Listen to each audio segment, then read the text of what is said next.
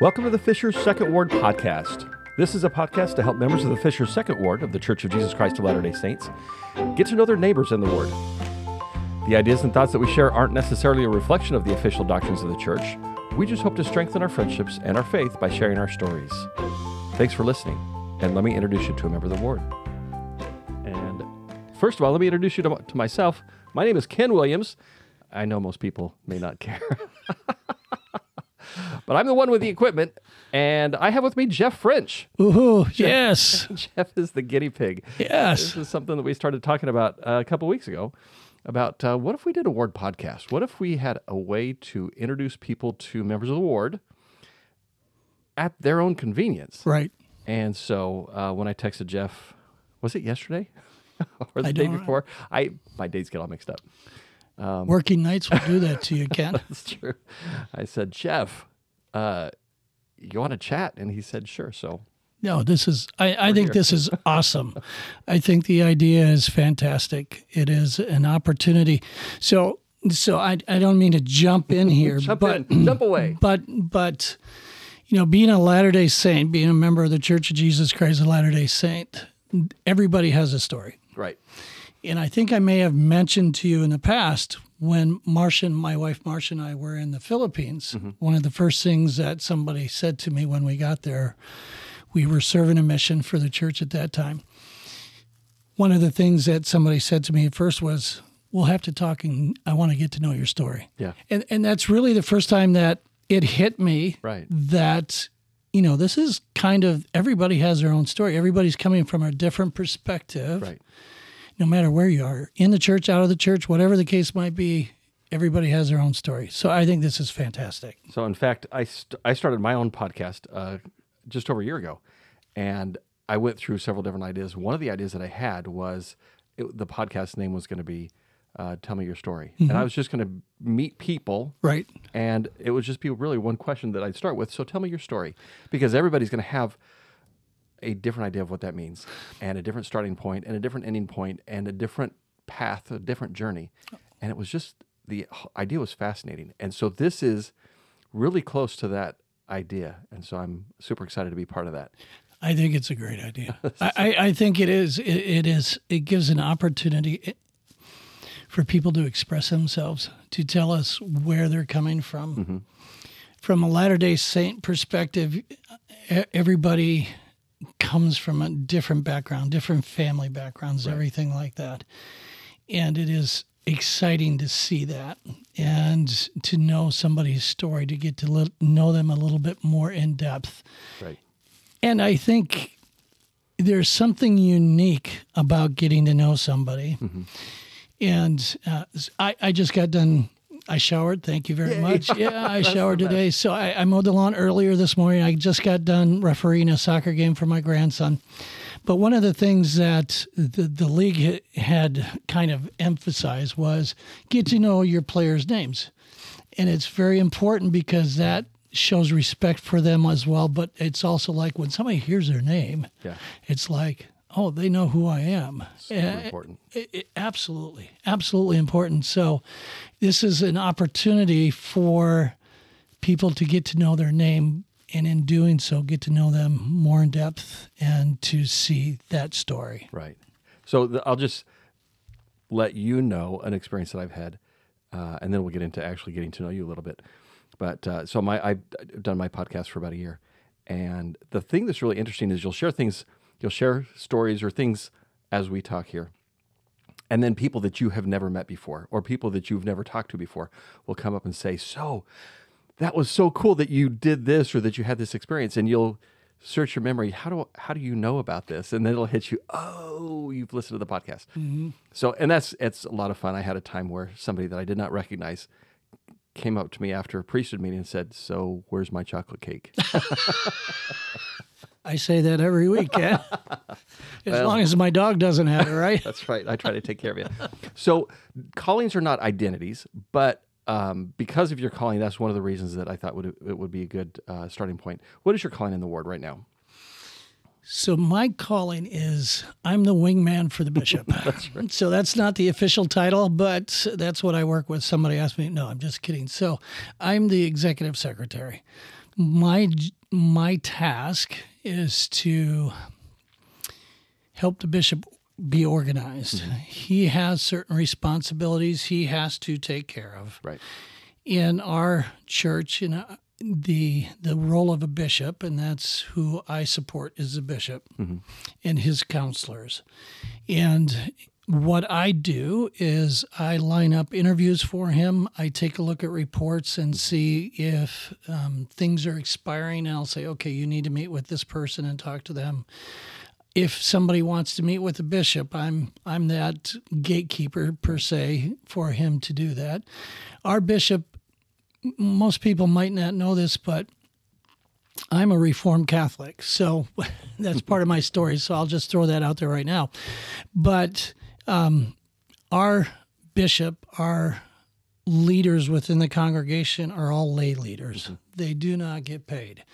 And in our case, the bishop... Sometimes in chocolate cake, but that's a whole different... Yes, that's and a sweet tooth, and then the dentist end up getting part of that as well. But our bishop is a physician. He's an ER physician, and so he's got a very busy life. He's also got a young family, so he stays very busy. The role of a bishop within a congregation, can take up many hours during the week, and my job is to help him be organized and try to make sure he gets home as often as he can. I want to stay on the good side of Kim James. That's what I want to stay on the good side of Kim James. So that's hopefully we'll get to know the bishop and his family a little bit. Yeah, I absolutely. So that's kind of what I do is I make those arrangements. I make agendas. We have meetings every Sunday. When the bishop is interviewing people, I normally will be at the building as well. We want to make sure that there is,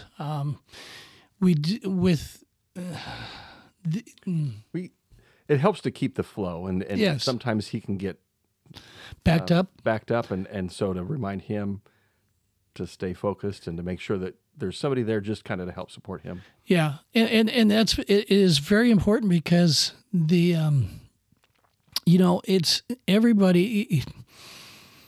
So I'll backtrack a little bit. So when I joined the church 40-some years ago, the emphasis was the bishop carried a lot of the load in the congregation. Yeah. That's not the way it was supposed to be. In fact, when I joined the church, when I was taught, it was kind of discussed. The elders quorum president at that time, some things were being pushed off to the elders quorum president. But culturally, within the church, there has been, over time, the weight, the burden of the ward has been placed on the bishop. Yeah. And that is his primary role, is to work with the youth. And that has kind of gotten away. And so my job is to make sure he's focused on the youth. Yeah. And so there are occasions where I may say to the bishop, perhaps, this is something that somebody else can take care of. This is something that perhaps you shouldn't be putting on your shoulders. And there are times when Bishop James has come to me and has said, maybe I shouldn't have done that, and maybe I should have passed that one off. But that's a learning curve. It's, again, we're not a paid clergy. There's no school to go to as far as how to become a bishop or how to become an executive secretary. Right. You're thrown into you're called into this role, and through prayer and hopefully from some guidance from Heavenly Father, the spirits, and other people who might be able to support you, you kind of trudge along in that route. Well, you've said a couple things that I want to dig into. So let's get to know you a little bit. Okay. You said 40 years-ish ago you joined the church. How did you come across the church? Okay, so how much? That's a long time ago. Maybe you don't remember. So I am 63 years old, and so that kind of gives you an idea. I was in my 20s. I was in the Navy. Okay. Hindsight is always, should I say always 2020, but I think in my case it's 2020. I could see how the Lord was positioning me into places. I saw members of the church. I had friends in high school who were members of the church. I didn't know they were members of the church. I grew up Catholic. And to me, a Latter-day Saint and a Catholic, what's the difference, right? A lot of kids. Yeah. I mean, a lot of kids, that's right. What you guys, I didn't know anything about the word of wisdom. I didn't know anything about, the idiosyncrasies of the church and stuff like that. I had no preconceived notions, so I had no biases towards the church. And so I came into it being raised Catholic. I always thought that it seemed odd to me that it's interesting that we're also studying the Old Testament right now, but that in the Bible, you had prophets from the time of Adam all the way up to the Savior, giving instruction and helping the children of Israel along that path. Right.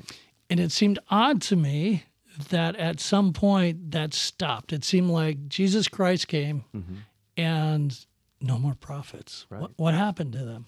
And as my familiarity with the New Testament, it was like, well, Peter had a lot of responsibility and things like that. And then also, when Judas betrayed the Savior, well, Judas ended up committing suicide.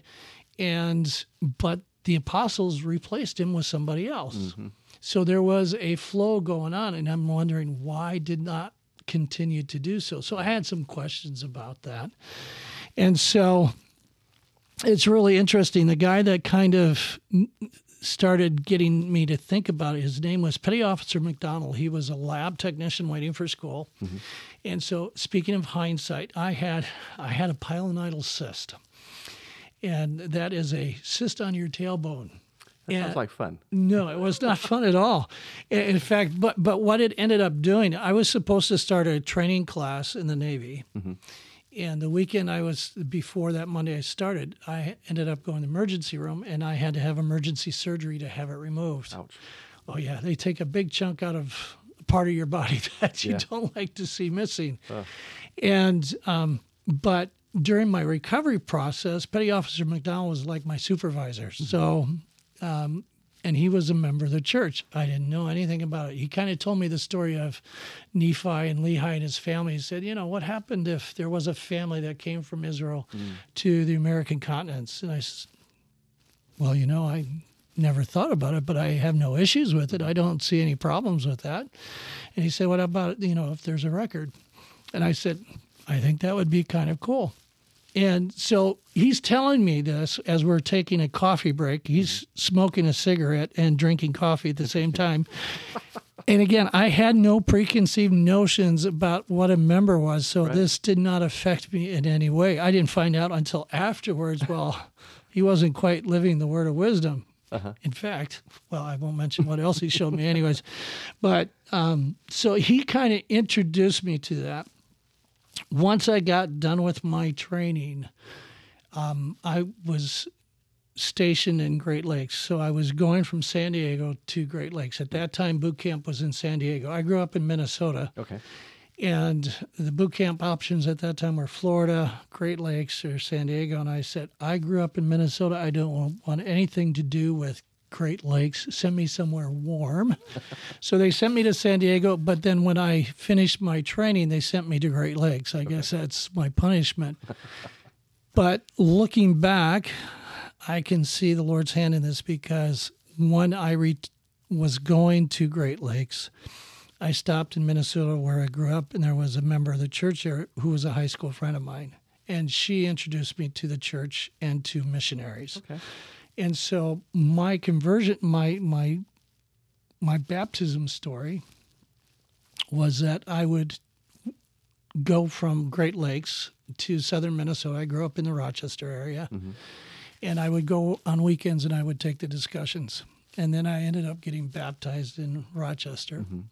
And then I started attending church in the Chicago area around Great Lakes. The first ward that I went to was a Gurney ward in there. Mm-hmm. There was a good-sized single adult group at the Navy base, other sailors that were there as well. Mm-hmm. So I was able to start interacting with them. This was at a time where they were doing regional conferences. Okay. And so I was baptized in July of 1979. And shortly afterwards, there was a regional conference in Madison, Wisconsin. So I was able to go with a group of young single adults, all my same age, a bunch of guys.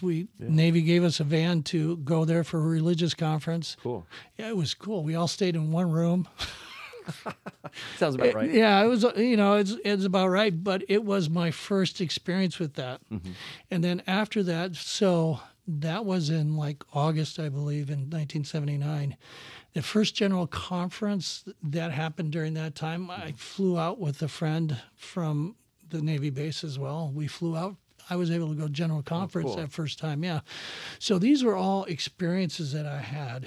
And it just started to, the Book of Mormon, just when I was told about it, Petty Officer McDonald told me about it, it just rang true to me. And when I actually read it, it's like, there's nothing in here that negates what's in the New Testament or the Old Testament. It just adds so much more depth to your knowledge about the Savior. Right. So that's kind of it in a nutshell. So Navy was my pathway to the church, and there were some time frame incidents where I could see afterwards the Lord direct me in that pattern, in that way, and put me in the right place at the right time. That's very cool. And so I'm guessing that as a young man, you did not serve a mission. I did not serve a mission. You met your wife and had a few kids. Few kids. Yes, we had a few kids. So there is, so I was, Marcia and I met, the first calling that I had, the first job that I had in the church, I was the young men's secretary. Okay. And so this position was something that I had no clue what I was doing. But I remember they had at that time, they had a prayer meeting before they had the opening exercises for the youth and stuff like that. Back in the olden days. And so we were in what was used as a nursery. So there was a toy box. I was sitting on the toy box, and this vivacious young woman comes in and sits next to me, and there's a car there, and she hands me this car and says, "Don't tell me, I never give you anything." I said, "Well, thank you very much." This is the first time you met her? Yeah, I'd seen her mom was the young adult Sunday school teacher. Okay. And so while in that class, occasionally Marcia would come in and sit in the class. So I really didn't know her age or anything like that. You'd seen her, but you hadn't really. Yeah, I'd seen her and things like that. Okay. In 1979, her family went out west to Utah to visit family. Their son was out at BYU and stuff. And so her mom, who really liked me, said, yeah, it was very good. And so her mom asked me to house at the house, and it was okay. We brought the single adults there. We had Christmas there and all that sort of stuff. It was very fun. Marcia had no clue who I was. She had no clue who I was. And so they released me as a young men's secretary, and then they called me as a single adult rep. Well, a lot of people in their mindset is a single adult rep, their first and foremost job is to get married, right? And I didn't, that wasn't in my mind, but at one point, Marcia, she graduated from high school in December. She graduated early. So kind of tell you I'm robbing the cradle here, right? But she had told me she had a missionary she was sending off to serve in a mission. And she said, as a single adult rep, my job was to keep her occupied and busy while she waited for her missionary. And so I ended up, I talked to a good friend of mine whose name was Peter Titus and his wife, Kathy. And Peter said, "Are they engaged? Are they married?" No, he said, "She's fair game." Yes. Yes. And so I called her up. I was on duty one night. I called her up and said, this is Jeff. And, would you like to go out on a date with me on Friday night? And she's thinking, Jeff, who? And fortunately, her mom was near her. So this is old landlines, no cell phones, nothing like that, old landlines. And her mom asked, "Well, who is it, honey?" And she goes, "Jeff French." "Oh, Jeff French." And so I asked her out, and Marcia's talking to her mom and says, Mom, am I busy on Friday night? She's nodding her head to her mom. And when her mom found out it was Jeff French, she goes, no, you're not busy at all on Friday night. And she said, well, let me go ask my dad. At which point I said, that's okay. And she felt bad about it. And she said, sure, we can go out on a date on Friday night. And so when I went to pick her up, she had a punk brother by the name of Max, who she loves really a whole lot now. Back then, water and oil. Right. So when I went to pick her up, it was a double date. And she came down from her previous date. She just got back. She just gotten back from her previous date. And Max comes up to me and says, you might want to have her change her clothes. I said, so, okay, we're going dancing. You might want to change your clothes, put on something nice. Yeah, she thought I was an arrogant idiot. And so she went and changed her clothes. We went dancing. And so this is really her first time. We went to Wisconsin. The drinking age was there less. We could go ahead and get into a bar where we were going to go dancing. You have to remember, you can't remember, you don't know. I grew up in a small town, and for us, of 200 people, and we had in our town 2 bars, 3 churches. The churches won, 3 churches to 2 bars. Yeah, by one. But we used to hang out in the bars and play games and things like that. So it was familiar to me. It wasn't familiar at all to Marcia. Right. And so it wasn't a very good first impression on the date. We walked into the bar. There was somebody puking on the side right there. And we had a great time. The couple we were with were making out in the back seat the entire time on the way back. Marcia's going, what am I getting into? But she agreed to go out the next day. We went to, we auditioned for a steak play at the Wilmette Steak Center. She's agreed to pick me up. She was a half hour late. I was waiting outside, freezing to death. And but she finally showed up. We went audition, and that night we went to a movie. And so for the next 14 days, we were always together. Wow. Yeah. And so she remembered who you were after that. Yeah, she did. She did remember who I was after that. And so it was, some people within, there is a mindset. There's probably still a mindset to some extent. And as a dad, I can understand that, is you want your child to marry somebody who has come back from a mission. Right. So you have a bar where you can say, okay, this person has met that bar, they've served a mission, and hopefully then from that point on they'll have a good life together. Right. So Marcia thought that that's who she would. I was not a return missionary. I was a Navy guy. In fact, I had 4 more years in the Navy to go, and so it was a struggle. I mean, we dated, we were engaged, and we got married the year after. So she officially graduated from high school. She finished high school in December of 79. She officially graduated in 80. She went to BYU. She got engaged to a couple of fellows out there, broke them off. She came back in December of 80, and we got married in April 81. Nice. So, yeah, and we've had 4 kids, and actually tomorrow's our anniversary. Well, happy anniversary. Thank you. 41 years tomorrow. So in a row. In a row. That's right. In person. In person, and she still remembers my name. That's good. That's always important. Yes. So there are a couple things that I want to get to at some point, but talk about so you were in the Chicago area. I know you moved here from the Chicago area. You've been here for how long? So we moved here in 1998. Okay. And so we've been here for 24 years now. That's a long time. Yeah. So you've been in a couple different states. So same house, different stakes. That's right. Stakes. Yeah. It was a good move here. The reason why we moved here was because of family and cancer. Right. And so the kids, when we moved here, our oldest was a junior in high school. Our oldest daughter was a sophomore. She finally forgave us about 3 years ago for moving down here from Chicago. And and she's going to be 39 this year. So, 3 years ago, it's been a while, but she's finally forgiven us for that. But it's been a good move for us because they've developed a lot of friends, the kids did. The cost of living here in Indiana is a lot cheaper. Oh, my gosh, yes. So much better.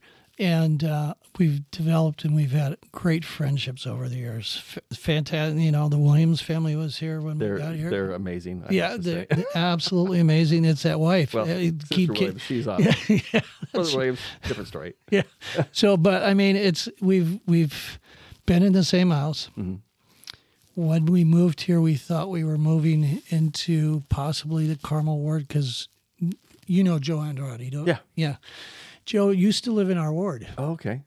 And so Joe used to travel a lot for work. Mm-hmm. And when we moved down here, we found out he was here. He was a bishop of the Carmel ward at the time. When we told people back in Lake Forest that Joe Andrade was a bishop there, Joe's active. Yeah, Joe just traveled a lot for work and business and stuff like that. But when he came here, we had dinner with he and his wife, Sharon. And Joe told us at that time, he said, the secret of Indianapolis is people move here and they love it and they don't move away. Yeah, they stay. And that's absolutely true. We moved here. We thought we were moving into Joe's ward, the Carmel ward at that time. We moved into Fishers. And we found out we were in the Muncie stake. Oh. Yeah, so the Muncie. Now, let me see if I can paint a picture. We live in Fishers, and there is a church building here, which is unique in the Midwest. Right. And we lived within a mile of you're a mile away. Mile away. And that's the closest we've ever lived to an LDS church chapel. And it's a stake center. And it's a stake center. It's a stake center. And when we got here, we found out that's not your stake center. Your stake center's in Muncie, which is 45 minutes away. So we've been in the Muncie stake, the Indian North stake, and now the Fishers stake. Yeah, and we've been in the Fishers ward, Fishers first ward, and now the Fishers second ward. Yeah, so we've always lived in the same house. Yeah, so we're in the same boat where we and we have been here a few years longer than you. But so we were in the North Stake before it turned into the Muncie Stake, and then we came back to the. You didn't come back. You've always stayed here. Been in the same house. We're in the same. Same story. But something that you said, I want to touch on a little bit, and I'm going to ask you a question. You talked about you moved here because of cancer. And I know you've got a family history of cancer. You personally have a history with cancer. Yes. So Jeff had a pretty decent scare with cancer several years ago. It's been 19 years. 2003. Right around 20. Yeah. So I remember hearing you teach lessons as you're going through that. And so I'm curious.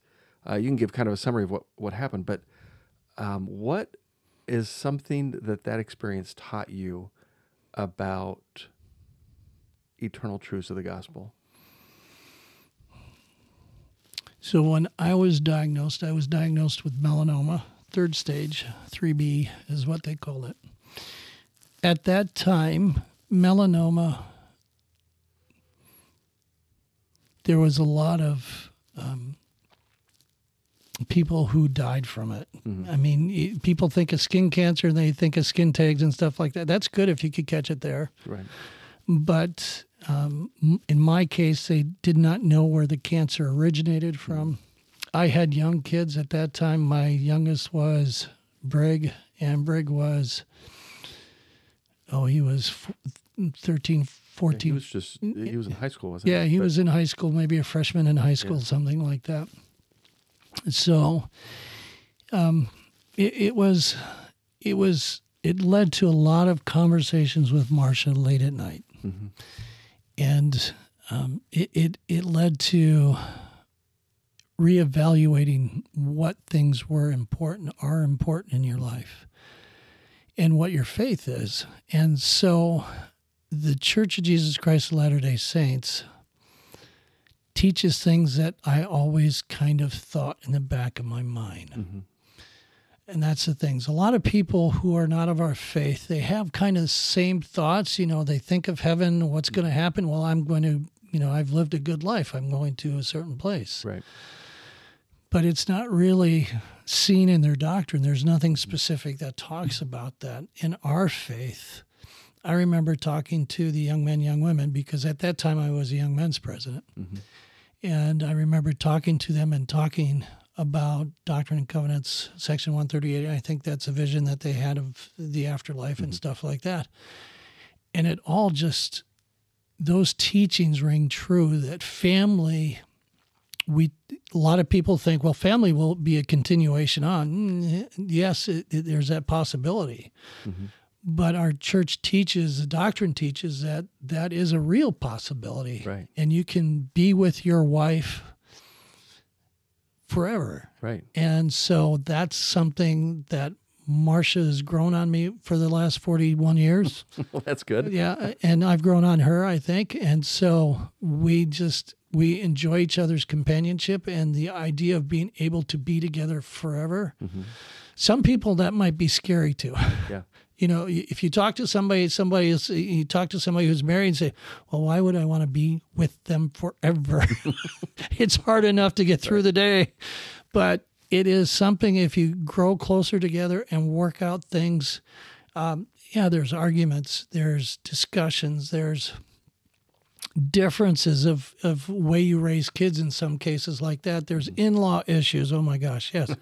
In-law issues and all these things. And it's the family that, you know, you grow closer together. And I just remember those talks late at night with Marcia going over so many different things, what our thoughts were and you know, what things might happen and stuff like that.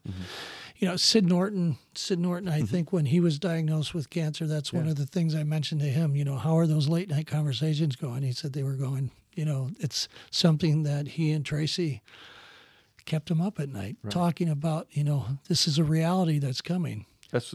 Because it becomes real. Yes. That there's, during your earlier years, it's really easy to think, I believe in this plan of salvation, but then it becomes, and the one lesson that I remember specifically, you just reiterated that this is real. This plan is real, and you bore your testimony of it. I know that it's true. And so I think that sometimes when we are faced with something scary like that where we're confronting our mortality, it becomes it becomes real. It becomes very real. I think, you know, we all have two things in common. We're all born, we're all going to die. Right. Everything in between, that's, you know, how you live your life and things to that extent. But how you face death, I think that is something that sometimes can break a family. You know, it can break a family. It's really interesting. The reason why we moved here was our niece had been diagnosed with breast cancer. She was 27 years old, and they had caught it late. And so it was terminal in her case. And she had 3 young kids. So we came down here to help with the kids and stuff.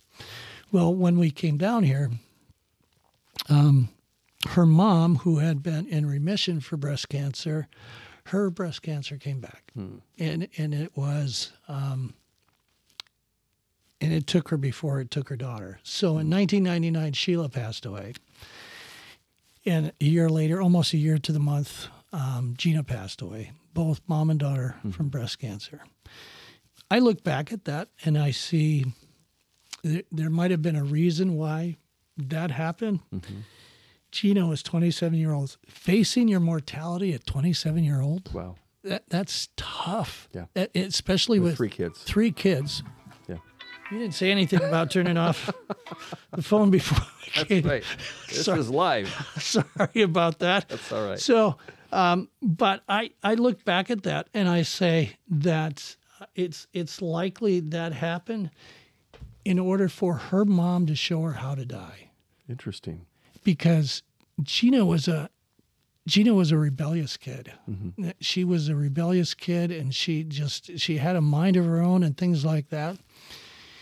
But her mom, when her mom passed away, I think it softened Gina, and she was able to see how to do that. You don't ever think about having someone, well, show me how to die. Right. But I think in that case, her mom showed and demonstrated, you know, we're all going to go through this step.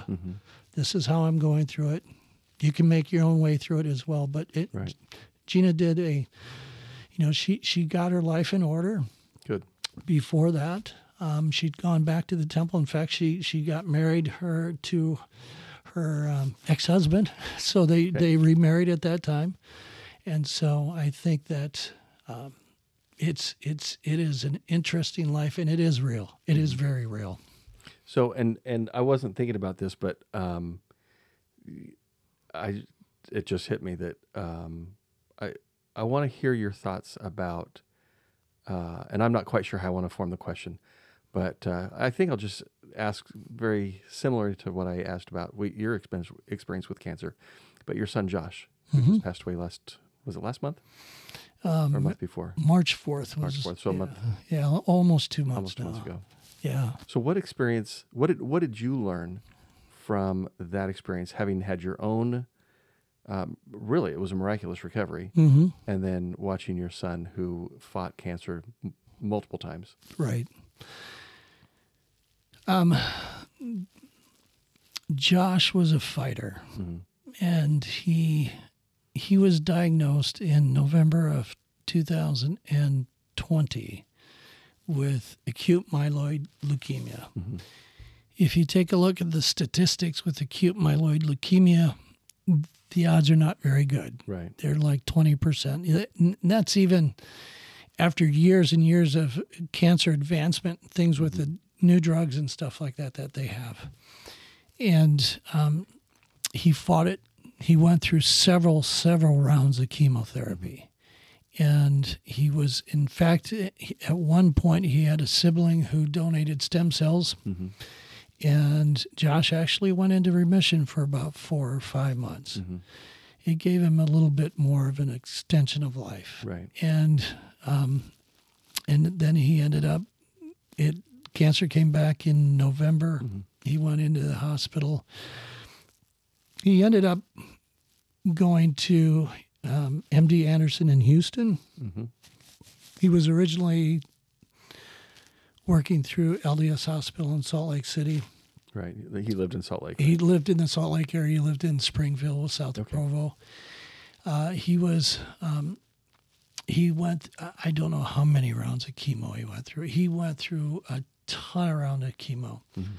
And at the end, he was fighting as hard as he could, but it was kind of nice.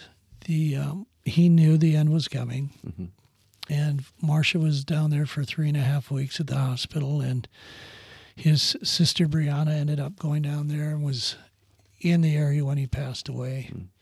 Mm-hmm. Josh was comfortable with what was going on. Mm-hmm. He has a family, mm-hmm. and his concern was with his family. And I think that's a lot of that's his focus was in the right place. Mm-hmm. I think he was comfortable where he was going. He was scared. He was absolutely scared. He was 40 years old. He just turned 40 years old. Yeah. We knew that Josh might have been predisposed for cancer because of his. He had a physical anomaly. He had Klinefelter syndrome, mm-hmm. which makes him susceptible to cancer, and one of those cancers is leukemia. Brigg found out about it. It's leukemia. They had told us when the doctors talked to Josh when he was diagnosed with Klinefelter's that he had to have to worry about prostate in his 40s. Oh, wow. And then Brigg found out leukemia was also one of those that he might be susceptible to. So he worked hard. He fought hard. Mm-hmm. He is a passionate guy. Mm-hmm. He loves his family tremendously. He ended up marrying a woman, Karishme Amele Tisba, about 3 or 4 years ago. He's got 3 wonderful stepchildren, mm-hmm. Sam, Aaron, and Kiana, and Kiana's husband, Simote. He absolutely loved him. Yeah. And I think he was comfortable. He's comfortable with the promises that come with living afterwards. Mm-hmm. And that's what I think his mind's eye was on at that point. We're all going to cross that veil. Mm-hmm. And I think he knew what was going to happen on the other side. That's true.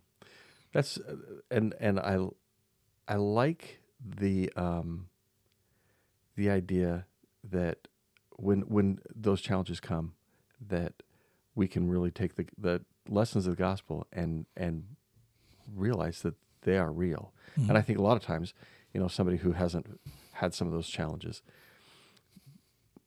we may think we believe it, but when the rubber meets the road, do I believe? Do I believe that this is really what's going to happen? And I think that can get that can be really scary. It is. It is. What are you firm in your belief? I think that those who don't have a belief, it's going to be very scary. Yeah. We know of people that once you die, you die. That's it. Right. And one of the things that led up, I mentioned to you about talking with Petty Officer McDonald, but at that time I was also looking into experiences of people who had near-death experiences. And,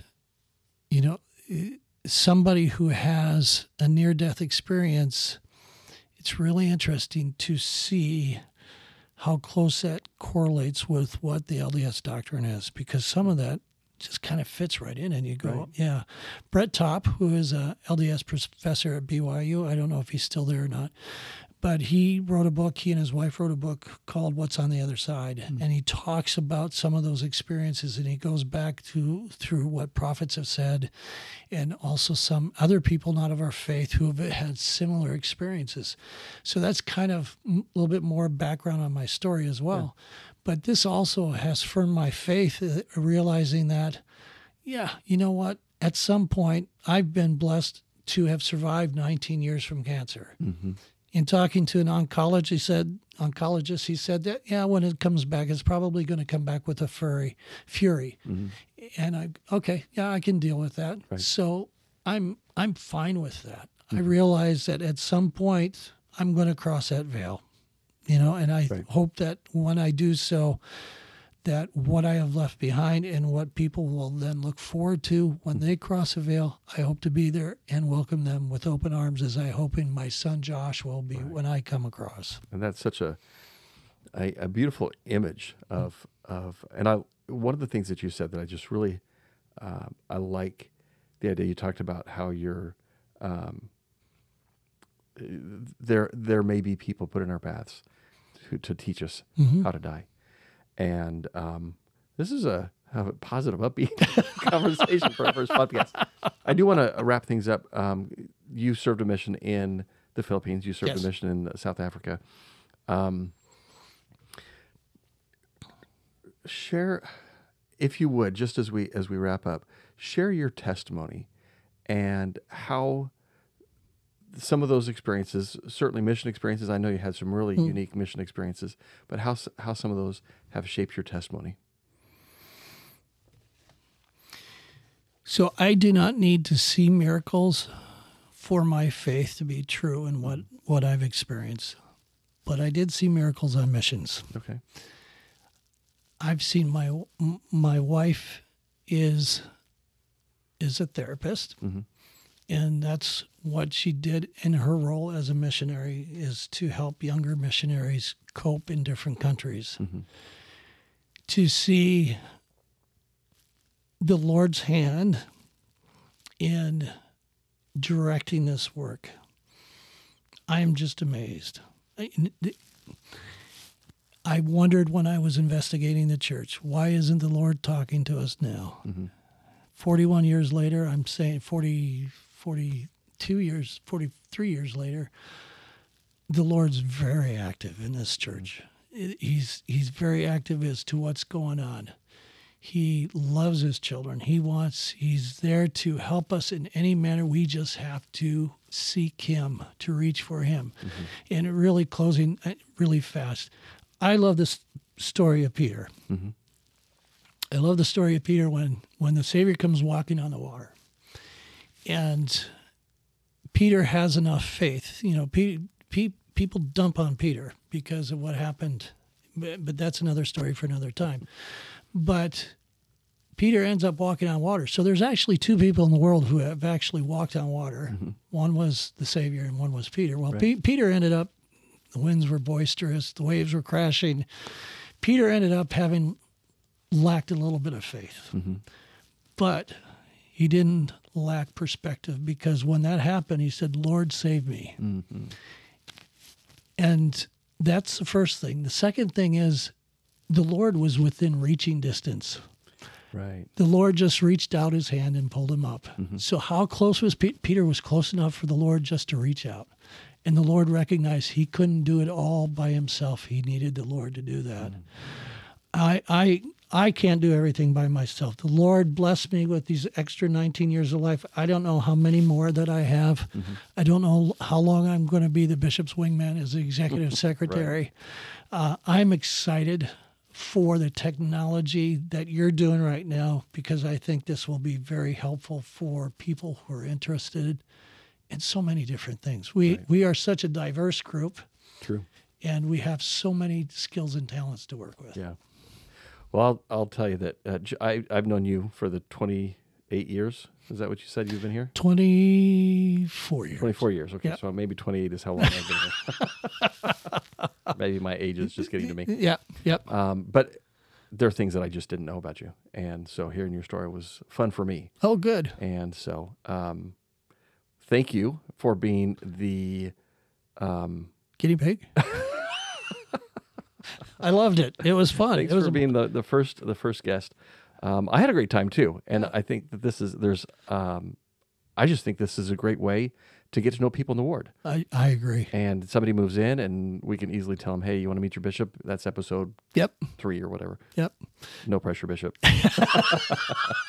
I'll just talk to you. Get him on the schedule. That's right. That's right. I am his guy. Yeah, I'll go ahead and do that. We'll go ahead and make that happen. We'll set something up. Yeah. So thanks for listening. Share with somebody that you think would be interested and inspired, and we'll talk to you again next week. Thanks for listening to this episode of the Fisher Second Ward Podcast. Please share it with members of the ward or others who you think might be interested or might be enriched and blessed by listening to our stories. Thanks for listening, and we'll talk to you again next week.